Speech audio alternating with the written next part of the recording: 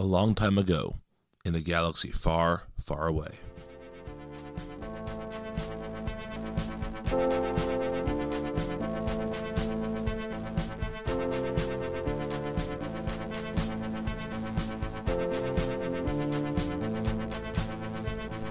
Welcome back, Rebels and Imperials, to Force Ghost Coast to Coast. I am Brian. With me, as always, are Matt and Liz. Hello, friends. Hello. Hey, how's it going? That is your standard. Is it? Yeah, I noticed Yeah. I was doing a couple of shows. I was like, oh wow, Matt has a standard introduction. That's good.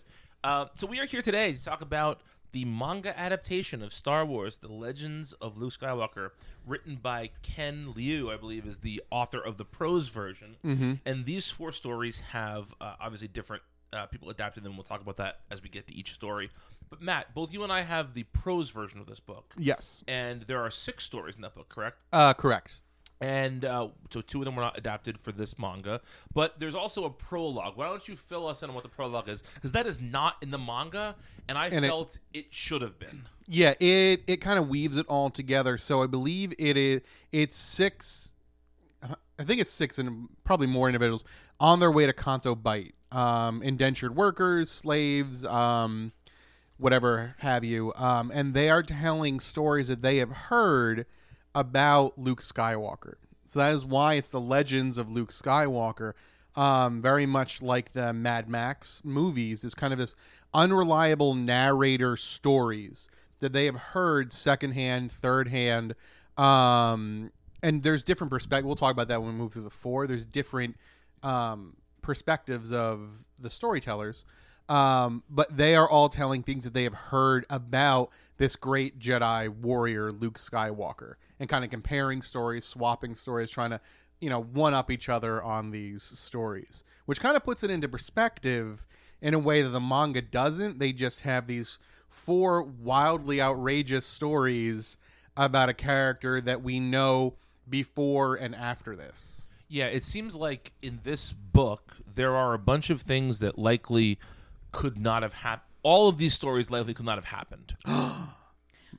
Really? Scandal. These are not things that could have happened in the Star Wars universe? Well, but here's the point. Like, I think if you're presenting it as these are the legends that are told about him, then you can tell any kind of story you want, because some of them are fables, some of them are, whatever. It just seems to me like putting that framing device in lets you read the stories in a way where you can enjoy it for what it is, instead of putting on your continuity hat and being like, this does not comply with what I know. Yeah, I agree. By having the framing device of these are sort of tall tales about Luke Skywalker, I think it helps. Yeah, I had no idea about the prologue, since this is the first time I've read any manga at all. I definitely had no idea about the prologue, and I think that does give the story some sort of context. Yeah, and I think it makes it more enjoyable knowing that part of it. So yeah, because I like the idea of them being fables. Each of them speaks to an aspect of not just Luke, but of the Jedi way and what his brand of being a Jedi means: curiosity, selflessness, care for others.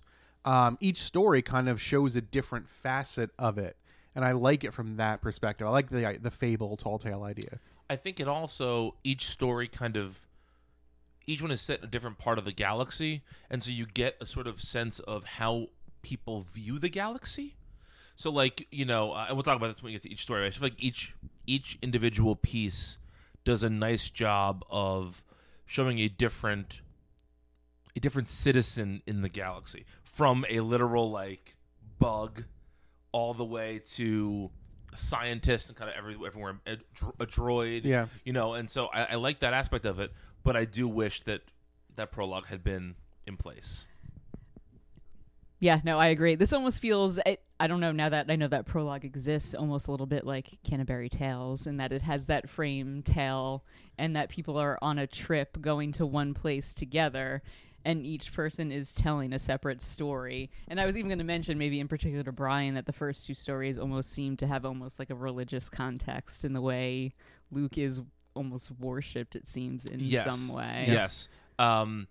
Very English teacher of you to bring up Canterbury Tales. Sorry, I couldn't help myself. No. I love the Canterbury Tales. It's actually, I have a lot of Canterbury Tales thoughts. But that's a different podcast for a different day. So should we just dig into each of these 4 stories? Yeah. Okay, so the first one is called The Starship Graveyard, and it was adapted by Akira Fukaya and Takashi Kisaki.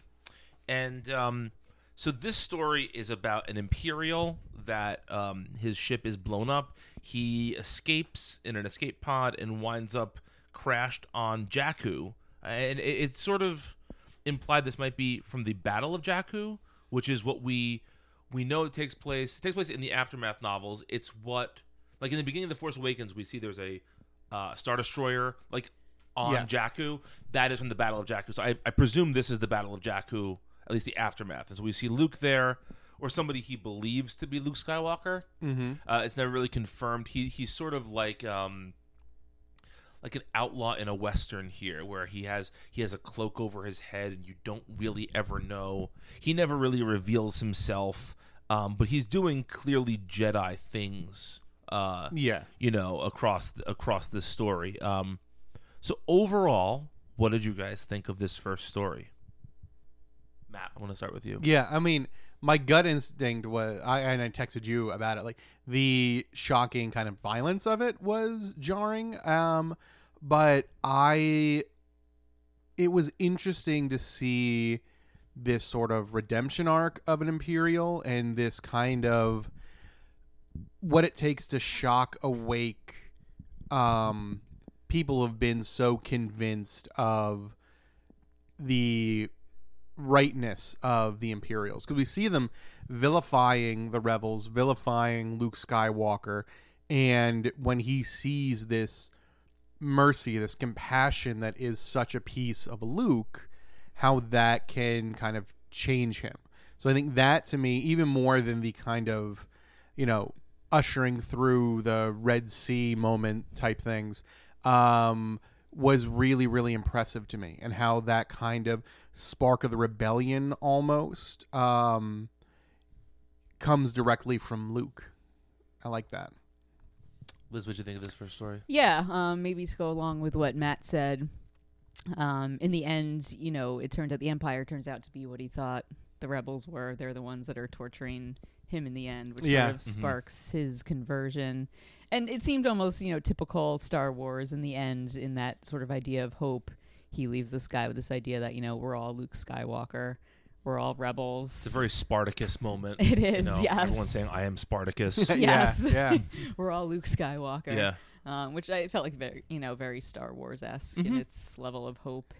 And it also brings up, because again, this, even though this is published now as a manga, it came out as stories pre-movie number 2. Yes, this was released before every Star Wars saga film. They released a series called I think it's called The Road to Road to, and then so The Road to the Force Awakens, The Road to the Last. And this was part of the Road to the Last Jedi series. And so I think that because The Force Awakens ends with Luke on Ahch-To, you don't really know what his deal has been. This was sort of to fuel that mystery. Okay, what has he been up to? Well, here are some potential possible stories about him. Yeah, and I think it comes to a point that you had made pre movie 3. Mm-hmm. The idea of Skywalker being not a name that is taken, but the idea of this is what Jedi are now. They're Skywalkers. When people think of Jedi, they don't think of the Old Republic. They think of Luke. They think of this new path forward. That was obviously changed somewhere midstream, but it does feel like that is where they were going with this idea. Mm-hmm. Especially in the story. Yeah, especially in the story. Yeah. And I very much, I like that idea. Mm-hmm. Well, I thought that this was maybe my least favorite art of the 4 stories. And it's not particularly terrible or anything. It's just it's I would say that this is the most how can I say this? It reminded me in a sort of fun way of some of the like black and white comics I was reading in the early 90s, stuff like Teenage Mutant Ninja Turtles, but not necessarily that, where there were some pages that I thought were really great and then some that looked really rushed to me. It was fine. Yeah. I didn't think this was particularly... I thought that some of the other stories had much better art in it. Any other comments on this story though? Before we move on to the next one. I don't think so. Just one thing I noticed. I think this focused on sort of the idea of individual rebellion, and I think some of the others focus more on group rebellion. Right. When we're thinking, if you're thinking of rebellion, Yeah, this that's is a good more, point. I like Yeah, that that is as good. well. Yeah, it's good too. Yeah, exactly. Yeah. People. This is challenging the people to be their own. Each person be their own. Mm-hmm. I like that. Excellent metatextual observation, Liz. Oh well, thank you. I appreciate that. So the next story. Oh, it wouldn't be a podcast without Buster barking. The next story is called I, Droid, and it was adapted by Haruichi. I'm sorry. Haruichi. I am the world's worst cold pronunciator. Like, when I see something, it takes me 5 times to get it right. I'm no better. So this story, which I wrote down, this is the Luke wears robot face story. Yes. Yeah. Droid face? I guess it technically is droid face, I would say. That's not the first time we've used that in this podcast. No, it's not. We've seen droid face before. Yes, we have. Problematic then too. Yes. So this story is about a captured R2-D2, and then I'm putting this in quotes, C-3PO comes to save him. Turns out, psych, it's Luke wearing 3PO like a skin. I spent too much time thinking about how he accomplished that. Right, like did he just go like on eBay and buy Yeah. an old C3 unit? Whatever? or is he wearing C-3PO's Yeah, skin? yeah, that's Like, something I considered too. because But we've seen We've seen him 3PO. naked in Phantom Menace. Yeah, so, it's clearly removable. For some reason, you can just be bare wires like a Yes. Five Nights at Freddy's monster. But Nice Yeah. reference. thank you. Yeah. I will say though, this I thought artistically was really a good. I really enjoyed this. It was a very true to the Star Wars universe look. Like all the droids were, as you'd expect to see them in a Star Wars film or in like a Star Wars comic. This is Agreed. very much film accurate. This artist does a Princess Leia web comic. Oh. So that might also be where we see a little more clicked into the aesthetic of the universe. Oh, Okay. Interesting. Liz, what did you think of this story? I liked the story. I kind of liked. Well, I liked the part where the droid was used to maintain order amongst its own kind, I guess, which has kind of been done throughout history. Yeah. With different groups of people. If you give one person a little bit of power, sometimes they're willing to take it if it gives them the edge, perhaps, in the real world. It's a little different here. This droid does not have that choice. Yeah. Right. It's taken away from her, which was interesting. I thought it was interesting also the droid was a her. But yeah, I liked the story overall, and I thought it showed that, the idea that Luke wasn't willing to kill, people perhaps that were not fighting of their own volition. Yeah. Yeah. It's a broken record at this point, me talking about the non-violence of Luke Skywalker. Yeah. And how Yeah. that's one of my big things, that he is at heart a non-violent character. And I feel like this is a very good example of that. He even considers droids to be life forms of some sort. Yeah. So he's refusing to do any more damage than he absolutely has to in this circumstance. And so I did appreciate that. I felt this was maybe this one or the last story were the most accurate representations of Luke that we see across the 4 stories, perhaps. I don't mean visually. I just mean like in terms of the tone, the sort character. of how he Yeah. presents himself. And the droids are always interesting. When I say the droids, I think when you talk about droids, you mean everybody. The droids are C-3PO and R2-D2. The droids are an essential part of Star Wars. They're basically the only characters to appear in. They appear in every non-solo Star Wars film. Yep. They're in the Clone Wars. Are they in an episode of Rebels? Yep. I thought so. They are. And I believe they are in an episode of Star Wars Resistance as well. So they carry Star Wars along in a lot of ways. And so I liked having a story focused on them. but I was glad that we got Luke instead of 3PO, because 3PO can be insufferable at times. That is correct. Especially, I feel like, paradoxically, his voice is what makes him annoying in the films, but the written voice is even worse than the spoken voice somehow.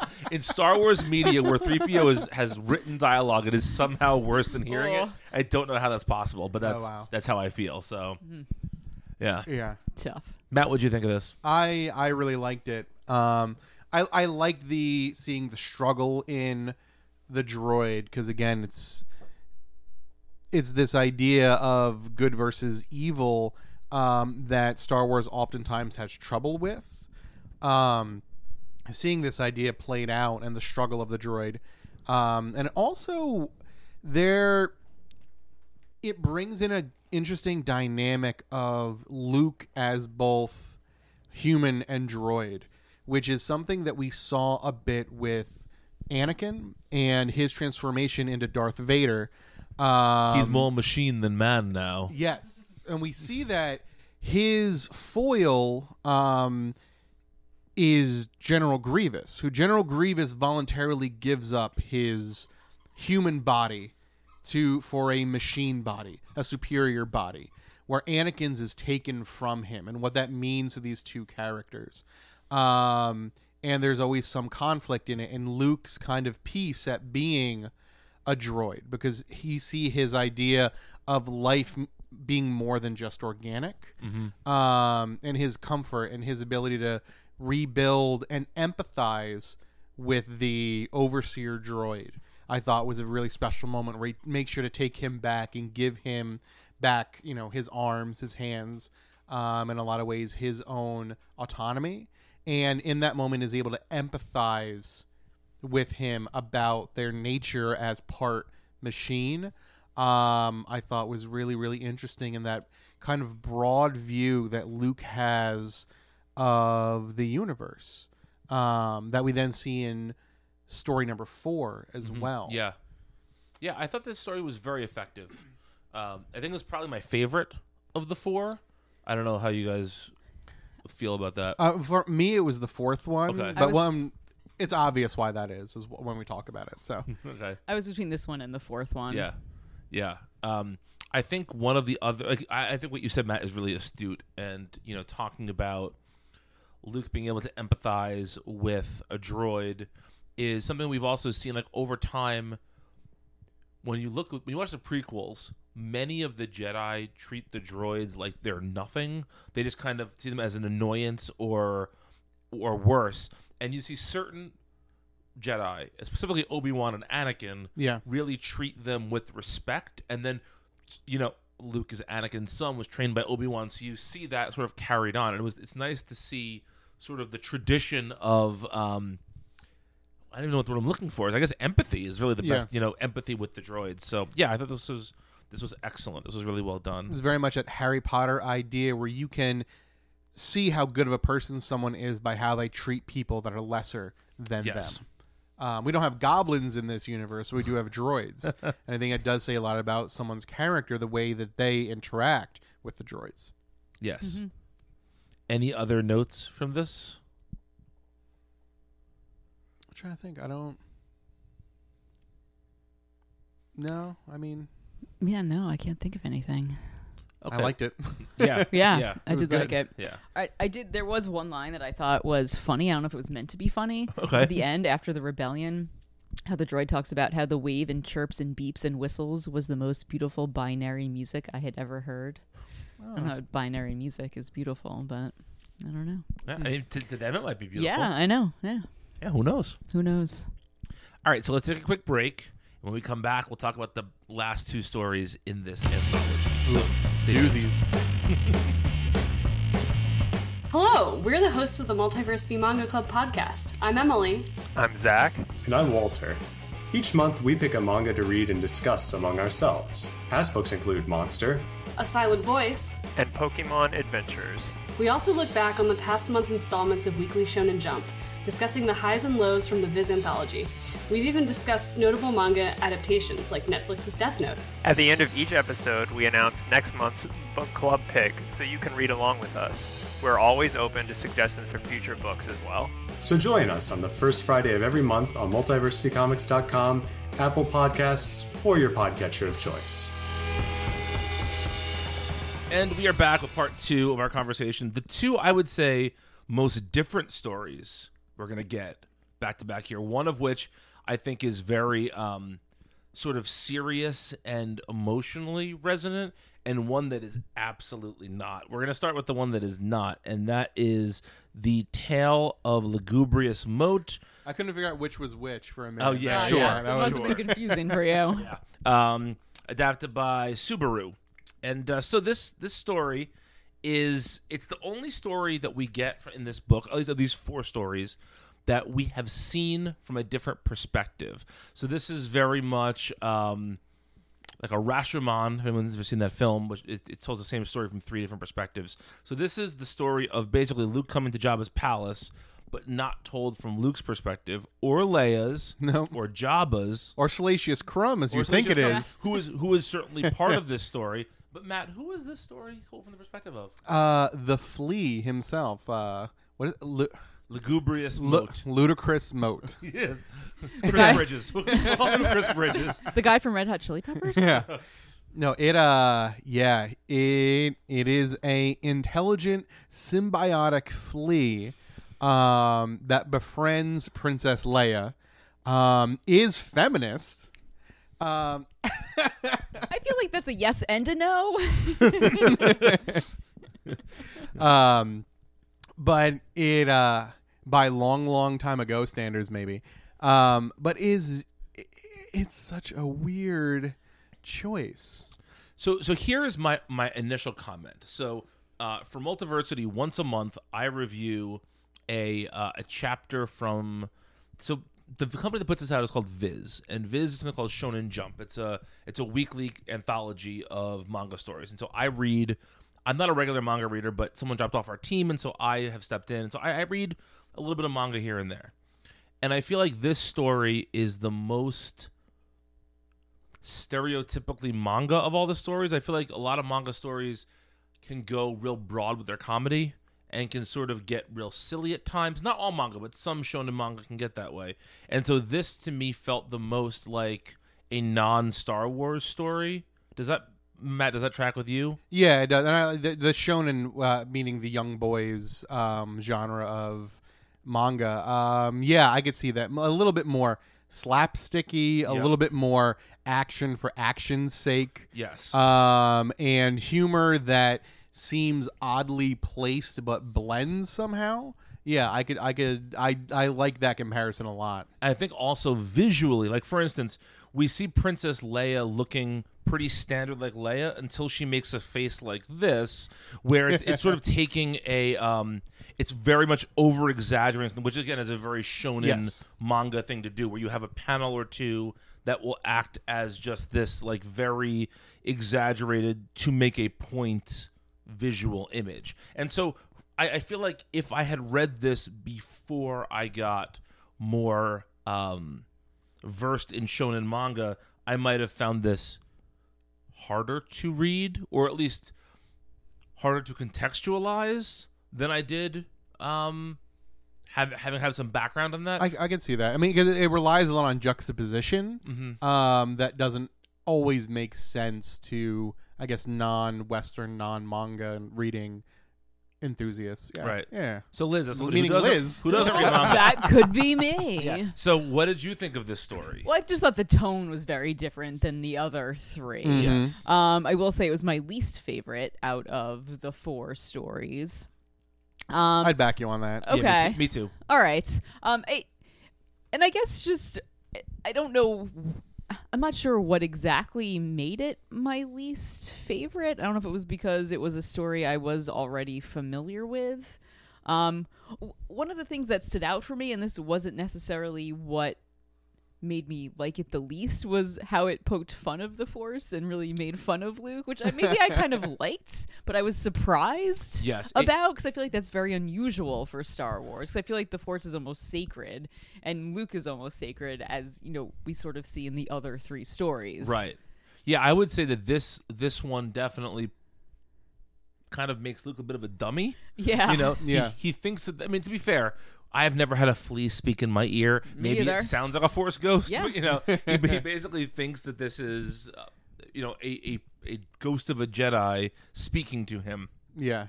And it kind of shows that Luke is. I mean, in a way, Luke looks very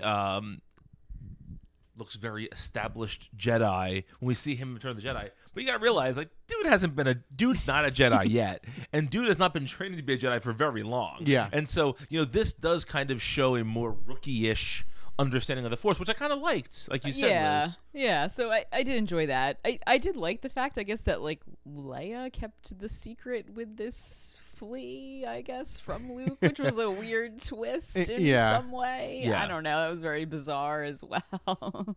Yeah. Yeah. It was just, and like Matt mentioned, it did mention the humiliating nature of her outfit. Yes. Yeah. Finally. But still drew her in the outfit. Yeah. Yes. But it did mention that as well. And I mean, to be fair, Liz, as a non-manga reader, some mangaka would have totally sexed this up way more than it was Yeah. here. All right, Like, this is modest. A by, low level of fan Modest service. manga. Yes, I yes. gotcha. All right. Yeah. I think it's interesting for 2 points. One, this is the youngest Luke we see. So we do see this very rookie-esque Jedi. So we see, instead of his kind of established nature, he's trying to fill this role, which He's I playing find Jedi. Yeah, very, very interesting. And I think the other interesting part is if you bring it back to that context of these are 6 stories that are being told by people about Luke. The balls of the guy who comes up next in line is like, you know what I heard about Luke Skywalker? It's all bullshit. There's a flea that whispered into his ear the whole time. That's how he killed Jabba the Hutt. And everyone else in the room being like, cool, bro. Yeah. All right. That's a good point. You're right. You do get to see Boba Fett die again, which you do. is A+ in my book. So What I was going to say, though, is I wonder if it was intended when written as, like, because, I mean, Rey says in The Force Awakens, like, Luke Skywalker, he was real. Like, people think this guy's a myth.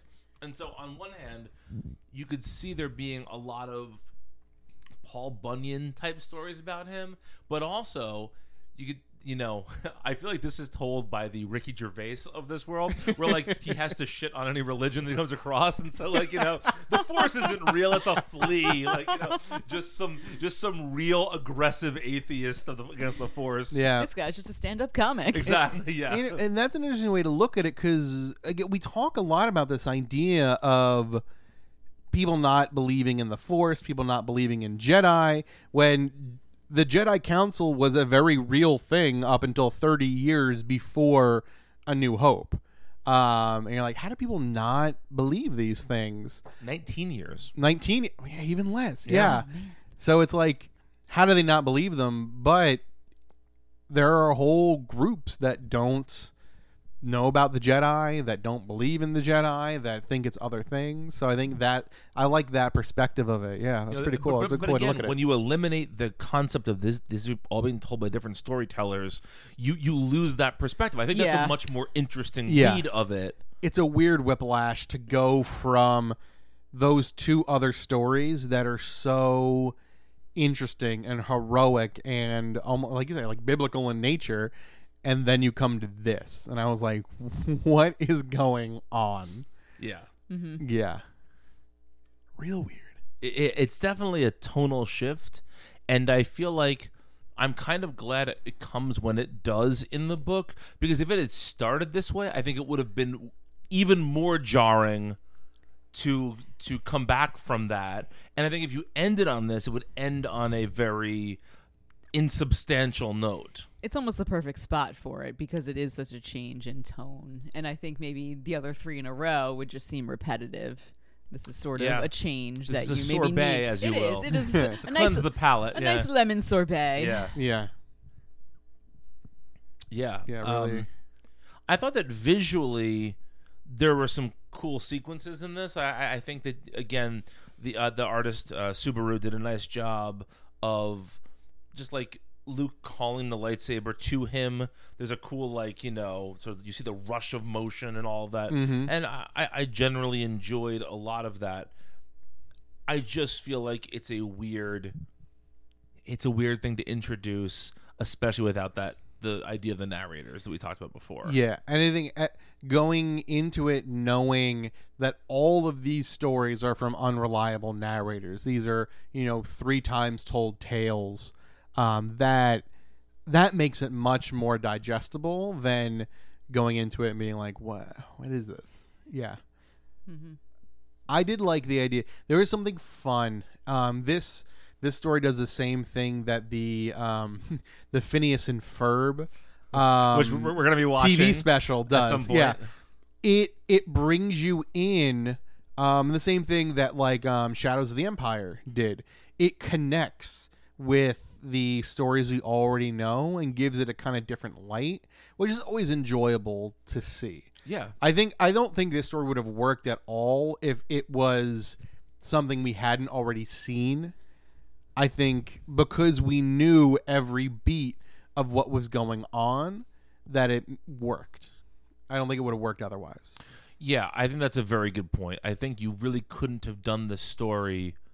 You couldn't have done this Flea story without it being. I mean, you could have done it in another Star Wars scene. If this took place at the cantina, from the perspective of the Flea, maybe it could work. But like, you couldn't just do it a new story. Yeah, agreed. Yeah. Yeah, but I will say for all the this isn't Star Wars, we've seen weirder than this. So it is what it is. Star Wars is a large universe with lots of stories in it. So We've got room for weird. yeah. Oh, absolutely. I would definitely say that this is also the most kid friendly. I could see my daughter reading this and really laughing at this and finding it was funny. Not jabbing a hyper needle into someone's jugular at the end of the story. No. That would- No, not that at all. yeah. That was the first story for those that haven't read this yet. Oh yeah. Yeah. I'm actually going to tweet out tomorrow from the Force Ghost Twitter and the Multiversity Twitter, like, hey, read this book before next Friday. We're doing a book club on this. So Yeah. hopefully folks will have read this by the time they nice. hear it. So Look at we'll that. see. Yeah, it's a quick and enjoyable read. It was Yeah, very quick. I it's waited till last minute last night. Yeah, it's you look at it, like 214 pages. Oh, no. Yeah. But then it flies It by. does. Yeah. All right, well, let's start with the last story then, which is called Big Inside, and it's adapted by Akira Himekawa. And this story very much models itself after a scene in The Empire Strikes Back, which does not feature Luke Skywalker. And it is when Han, Leia, Chewie, and the droids are being chased after leaving Hoth, and they're trying to escape the clutches of the Empire en route to Cloud City. And so we get Luke. Luke basically picks up a space hitchhiker. Yeah. I guess that's the only way you can really say it. And they are flying. She is a geologist, I believe, or some Biologist. Biologist. Yeah, I think biologists. Okay.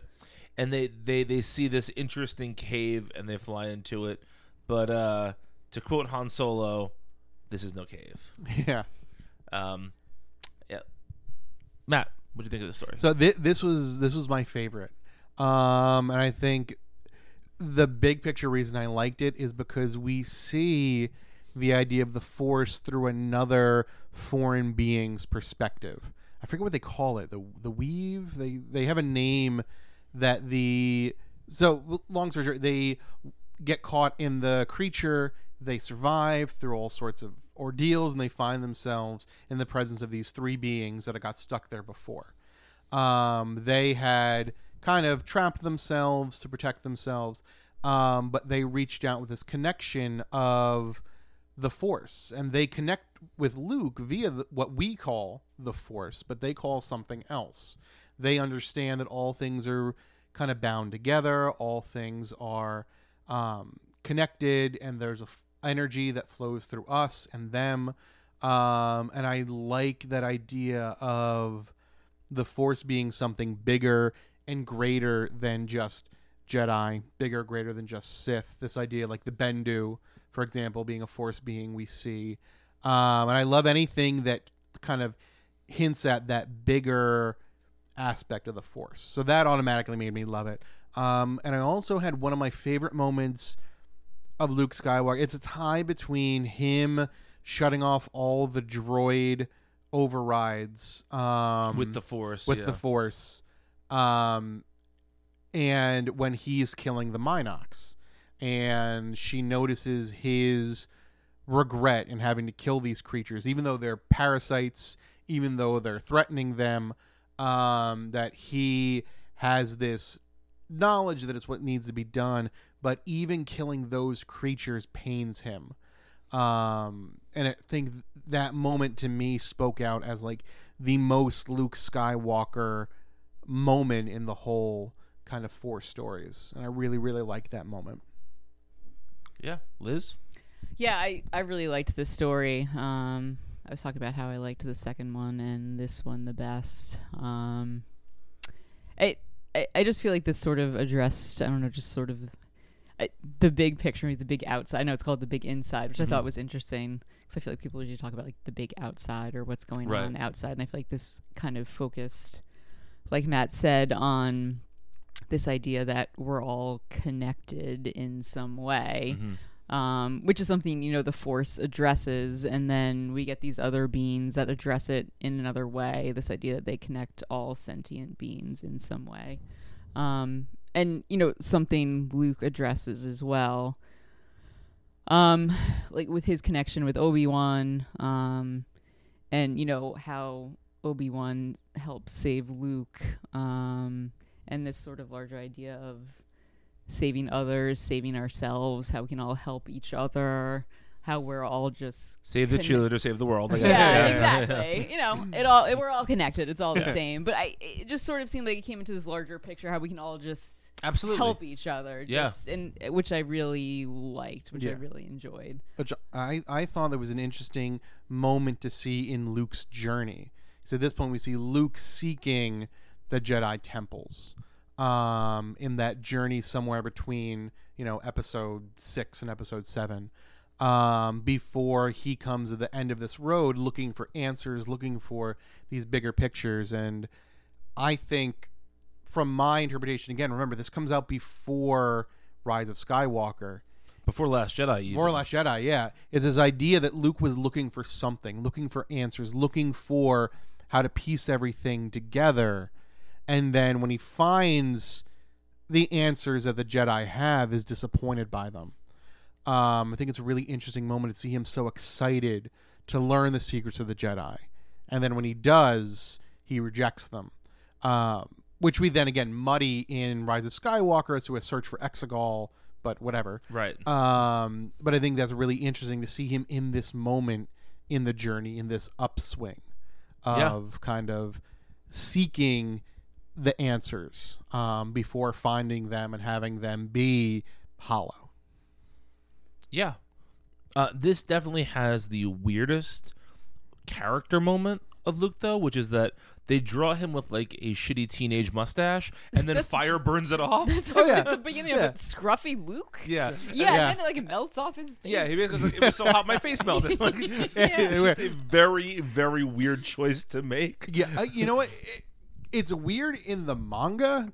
It's got to be even weirder in the prose version, because right? They have to write like a scruffy Luke Skywalker appears, and then he has to say no more. It's like, don't worry, just burned off my facial hair, not my eyebrows, just my just the facial hair. Yeah, just a little unusual. Yeah, that was weird. But overall, you know, I thought this was an excellent story as well. I felt that this one sort of almost all the other stories were about, how can I say this? Were about individuals and how their opinion of Jedi or the universe or the Empire were changed by meeting Luke. And while this hitchhiker character, she is changed by meeting Luke, I think this is the first story that shows Luke changing a little bit too. Like, we see growth from Luke in this story. That's a good and point. I think that that's an interesting place to leave this story. Mm-hmm. I will say that this story is the least fun of them to me. Like, I think that there's not as much. There aren't as many moments where you feel like, oh, that's a really great beat here. You mentioned killing the Minox. To me, that's like the most memorable sequence of the story. But I think that for Luke as a character, this is the most important of the 4 stories. Yeah, I'd agree. Mm-hmm. I agree too. Yeah. I really wish that this book had included a bit about the narrators, because the more I think about it, I'm really glad I read that prologue before I read these, but I wish you had. I wish I because, knew, because I think that might have changed your initial reading. I of it. agree. Yeah, I think it would have changed the way I read the stories. Because it for makes sure. Oh yeah, sorry. It makes it very much like the title of the last one, Bigger on the Inside, a very much Doctor Who style thing. It's all of these people who these stories are where they intersected for just a moment with this larger than life character, and how that one moment changed everything for them. Which is, for anybody who's a Doctor Who fan, very much what we see with the Doctor when he interacts with individuals. It's just that moment, and then everything moves, everything changes. It makes him into this very much larger than life figure, which is almost sad that we don't see more than just in this book. Yeah. Yeah. If the Skywalker saga is about how they change the universe, this is about how they change individuals, like how Luke changes individuals, and I do like that a lot. I'd be really interested to see, and maybe this was the plan if the book was successful. I don't know if it was or was not, but to see more stories in this vein, because you could tell infinite legends of somebody. Yeah, these could go on forever. Yeah. Yeah, I don't want to read into anything. It might just be a listing error, but Amazon does list this as book 1. The manga as book 1 or the novel? The manga as book 1. So I Interesting. wonder if there is more planned, if there might make the other 2 and add 2 more. Yeah, maybe are the other 2 stories longer? Oh, maybe. Yeah, maybe. Maybe they'll be maybe. adapted into their own, like Yeah. 2 in a book instead of 4 in a Yeah, book. that'd be nice. That makes sense. Yeah. Interesting. Yeah. I think that this is it's certainly a worthwhile read. Yeah, I It mean, really, really was. I enjoyed my first manga experience. Yeah. Yeah. Yeah. I did. And I think I'd it's read more. Yeah, I think it's also it's a They nice. only get darker and more erotic from here. Oh well, sold. I will say that this is probably this may not be the only Star Wars manga we read, because there are other sort of like the webcomic we talked about before. Yeah. And so maybe we'll get back to this at some point. But I do think it's nice for us to explore different types of Star Wars media, and this is something that probably is relatively unique in that sense. And so I'm glad we got to do this. Yeah, me too. Me too. All right. Well, thanks for listening, everybody.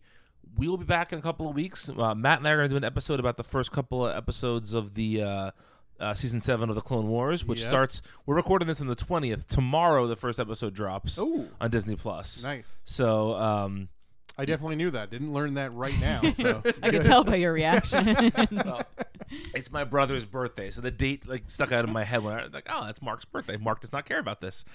Which is more important? He doesn't listen to this, so I can say whatever I want. But yeah, and then we're going to talk about we're back in the end of March. I want to say this to our listeners again, so that they can join in with us.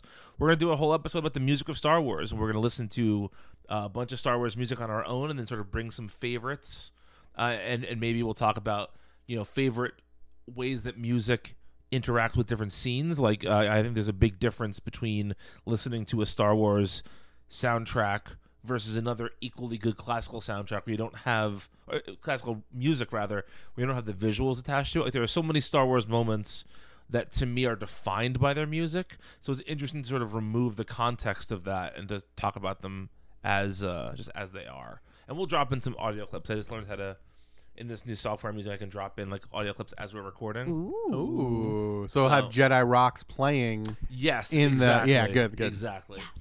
I have raised my children in a Ewok celebration household, and so we occasionally will dance around the kitchen to the Ewok celebration song. So we'll have to be talking about that as well as other other bits of Star Wars music.